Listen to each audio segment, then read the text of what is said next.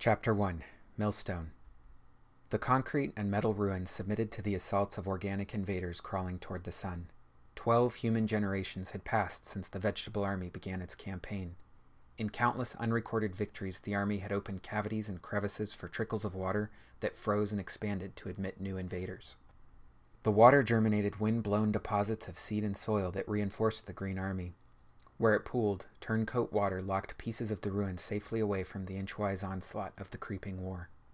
Odessa's mind imposed the massive structure's original form on its remainder. Her companions allowed the lapse as they closed with the few fighters who belonged to the armies of a more hectic human war. The two wars proceeded at mutually imperceptible rates and scales, while the only observer they shared risked her life to stand caught between them. The cries of her companions broke the girl's trance, re-enlisting her in the human-scaled conflict. The Faders they fought presided over the land and the ruin, but neither the Faders nor the girl's own Norcos acknowledged the other's claims. If the leaders of the two tribes ever spoke, neither would have approved of what she was doing. For the Faders, Odessa's raid represented an immoral act of aggression. For her own Norcos people, it was an insubordinate and foolhardy tactical error.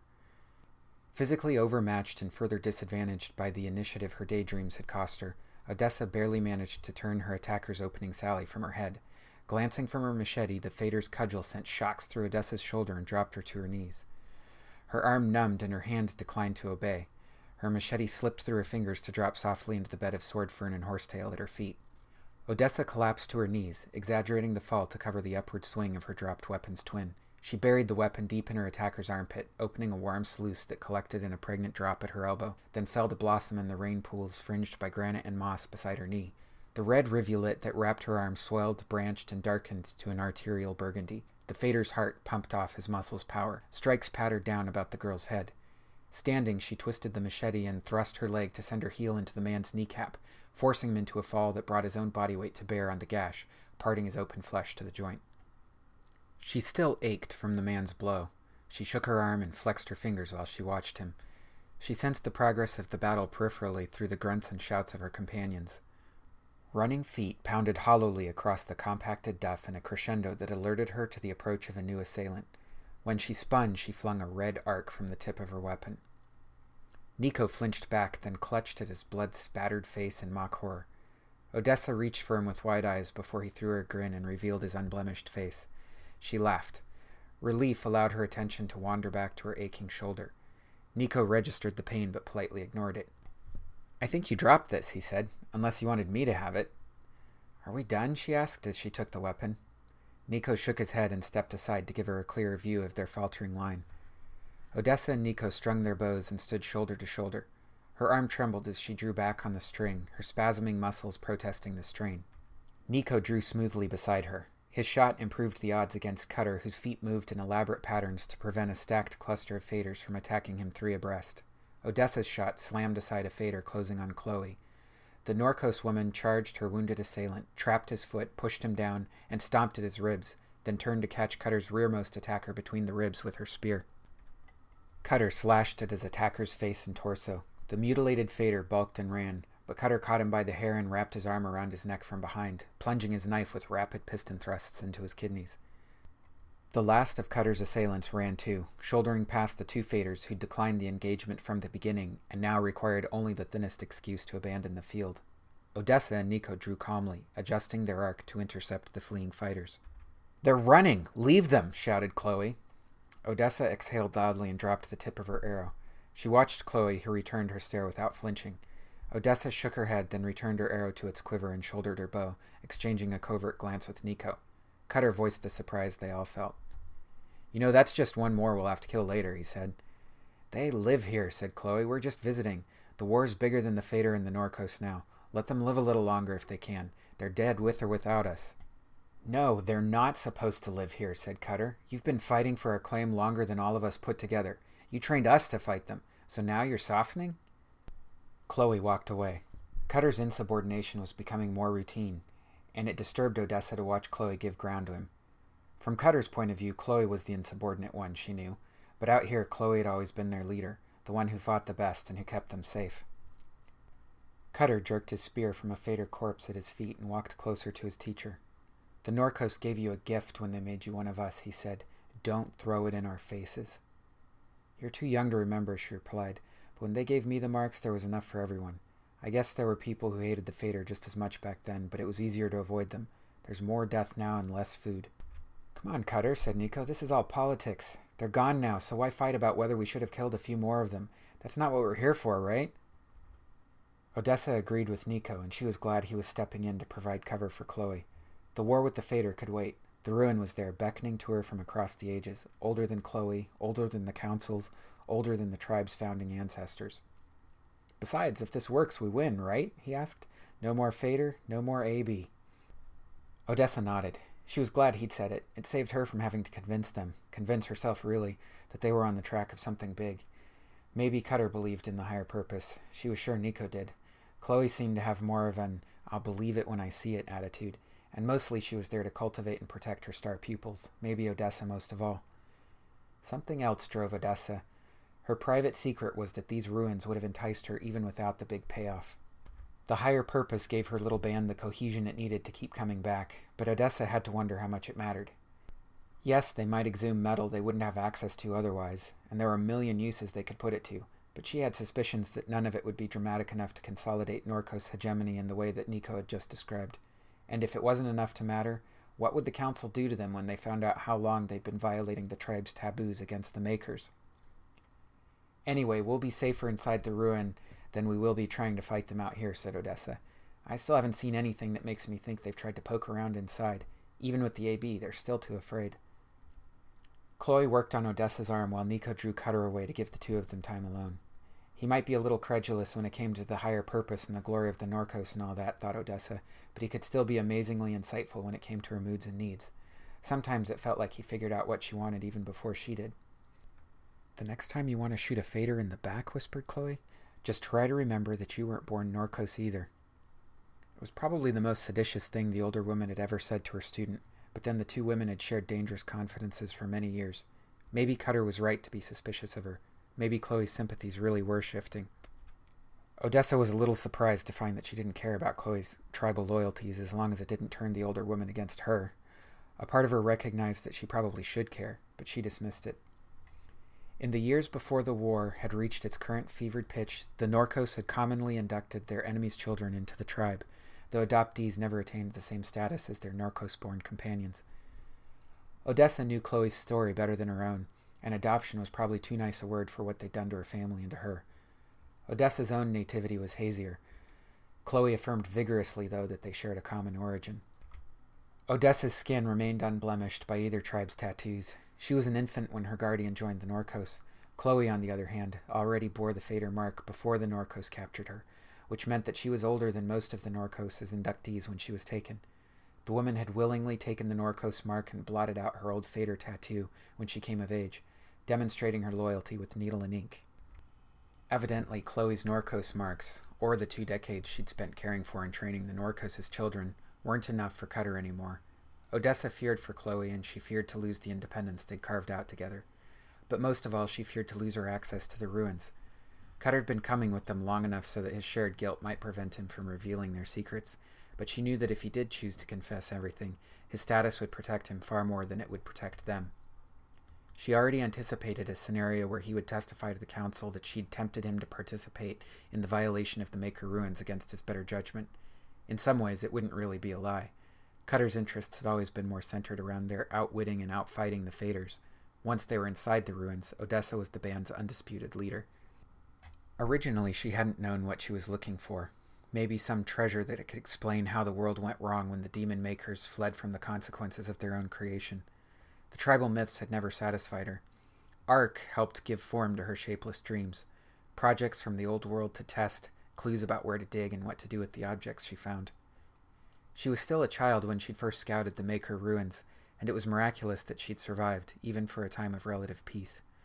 Future visits would have killed her if Chloe hadn't shadowed her, compensating for the glaring failures of the girl's own family.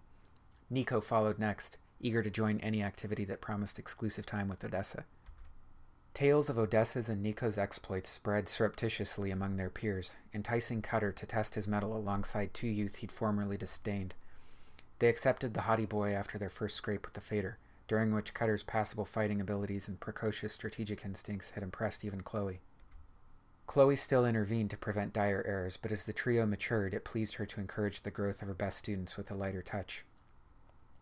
Cutter signaled to the group that the path ahead was clear. Chloe moved to join Cutter at the front, while Nico dropped in beside Odessa. Chloe patronized Nico with a knowing smile as they switched places. Nico's devotion to Odessa amused Chloe, but she also appreciated him more for it. He would smother Odessa if she noticed him more, but either way Chloe appreciated how alert his infatuation made him when it came to protecting Odessa. Chloe wanted protection for Odessa not because the girl needed it, but because Chloe identified more closely with Odessa than she ever had with a Norco student. Chloe never had a family of her own, and Odessa hadn't really had a mother. They didn't talk about the nature of their relationship much, but they certainly filled emotional voids for each other. Chloe's favoritism and Odessa's perseverance had advanced the girl's skills well beyond most of her peers. Her exceptional progress under Chloe's tutelage had drawn the admiration of others besides Nico. The girl understood too late that the Norcos elders were watching her, and they were pleased with what they saw. Odessa's prize, like Cutter's, had been a premature offering of the tribal marks. When she refused, only her age saved her from a permanent loss of stature or even exile. Chloe had joined the elders in urging Odessa to submit, but eventually it was Chloe who changed her stance as she came to recognize her own growing dissatisfaction with the tribe, mirrored in Odessa's recalcitrance to commit to their hierarchies and protocols. 3 years had passed, long enough for Odessa to be the only youth of her cohort who still hadn't submitted to the Norcos' needles and everything they stood for. She tried to avoid contact with the elders and downplay her talents, but the efficacy of her delay tactics was waning as she grew older. It wasn't just the wars or Cutter's self-righteous piety that imperiled Odessa's exploration of the ruins. Time itself was against her. As the four approached the grounds of the Forbidden Ruin, Odessa wondered if the excursion would be her last. The mill was by far the largest and most well-preserved ruin she'd ever discovered. Exploring Ark, she'd found a rich repository of images that depicted the edifice in its functioning days, so that when she arrived at the building itself, she didn't just see heaps of stone and craggy pinnacles. In her mind's eye, she saw loading platforms, grain elevators, processing and packaging facilities, an operation that Ark's data claimed could process the equivalent of a whole year's harvest in a single day. Reaching for the sky was the ruin's central tower, a rookery of belligerent seagulls that raised cries of warning as they rose to circle above the intruders. Breezes riffled the sweat aura that clung to Odessa's chest, sides, and temples. The wind vocalized the tower's hanging detritus, layering inhuman, spine-crawling metal screeches atop the bird cacophony. Where once solid ladders and gangways had zigzagged up its outer wall, the tower now wore only wasted metal tendrils that faded into dark stains. The greater mass of the construction long since rusted into a jagged stalactite heap at the base of the tower. The four Norcos had summited the ruin's peak before. A windmill constructed of rough-hewn branches and stretched animal hides testified to their earlier conquests. The windmill's fat lubricated gearing transferred power to a carved wood screw that transported water, turn by turn, from the tower's flooded basement to a nearby ditch. The contraption, regarded as a whole, still felt like magic to Odessa, and even more so to her companions. Each piece, the windmill, the gearing, the water screw, the drain, had taken form first as toy models. Ark had convinced her at the beginning that success was possible, but actual success came only after she persisted through scores of failures. If the makers had once wielded magic as the tribe's people's myths insisted, then her windmill was indeed magic, Odessa supposed.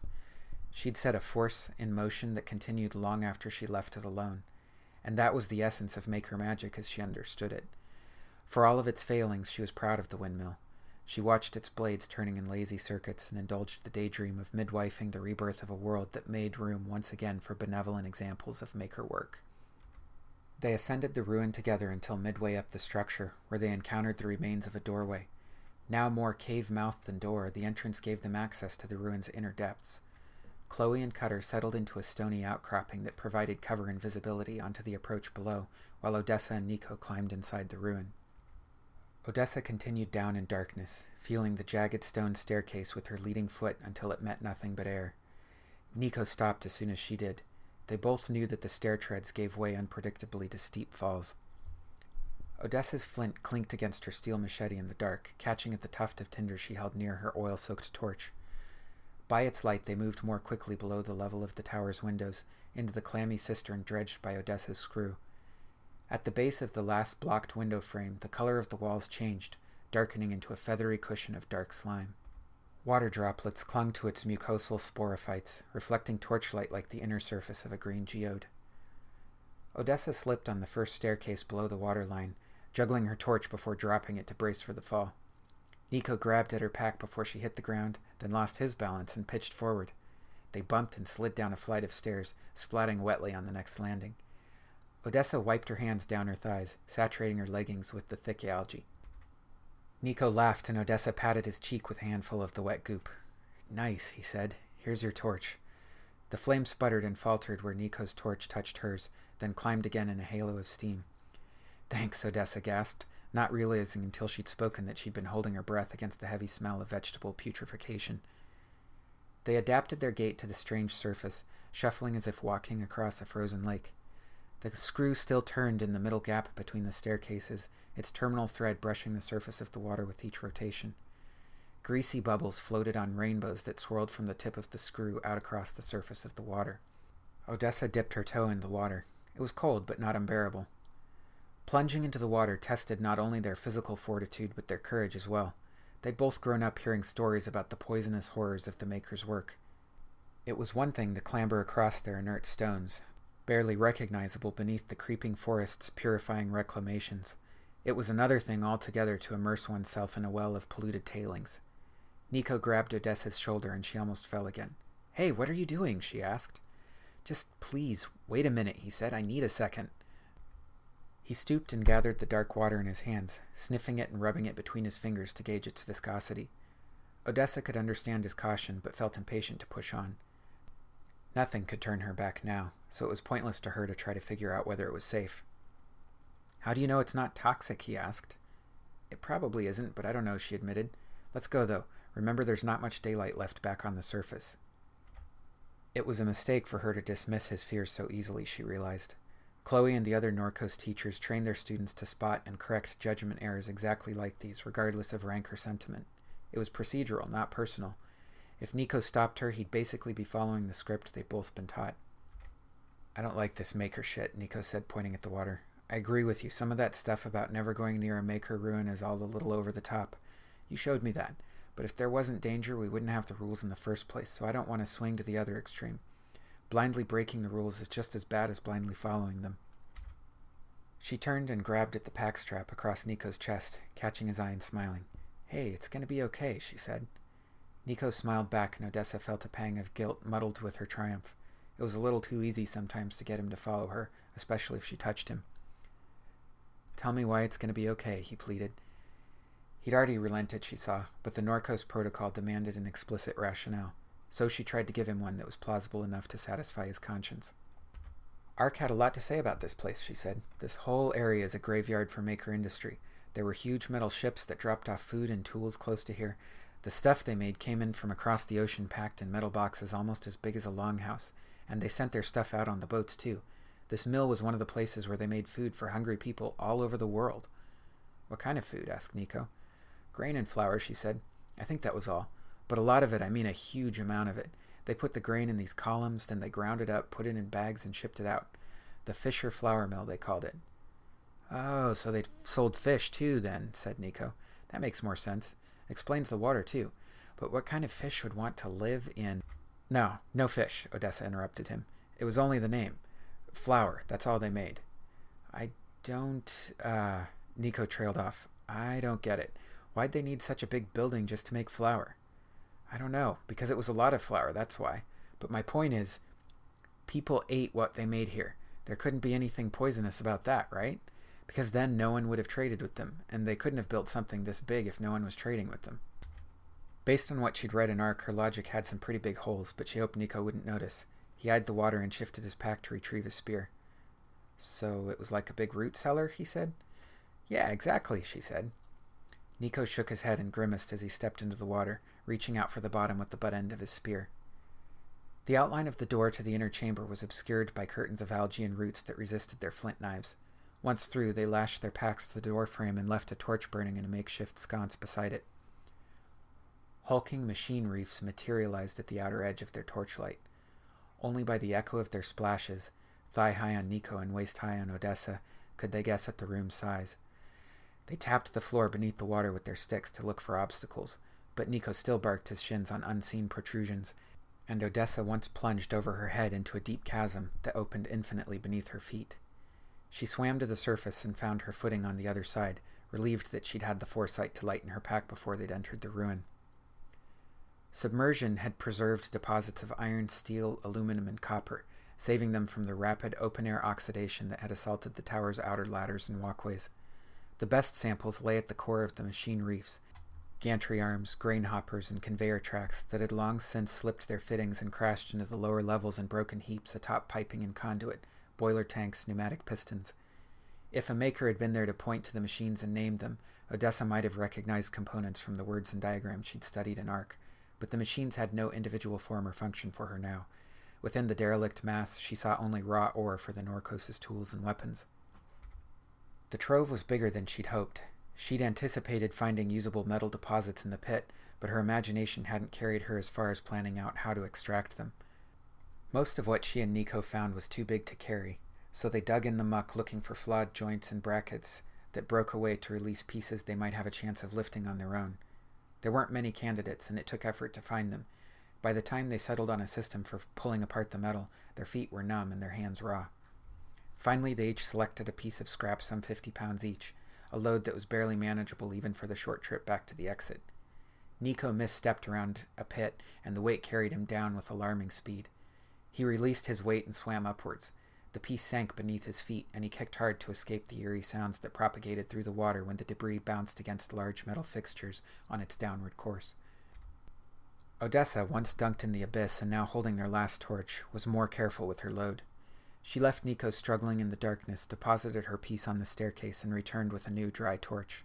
When she found him again, he was sitting still in the water, arms hugging his chest. When he stood, she saw that he held his knife hidden behind his armpit. "Just wanted to make sure it was you," he said as he sheathed the weapon. "I need to get out of here." "It's creepy," she agreed. "Yeah, I keep thinking a maker's going to grab me and drag me down," he said. "I think at this point I'd much rather be fighting the Fader."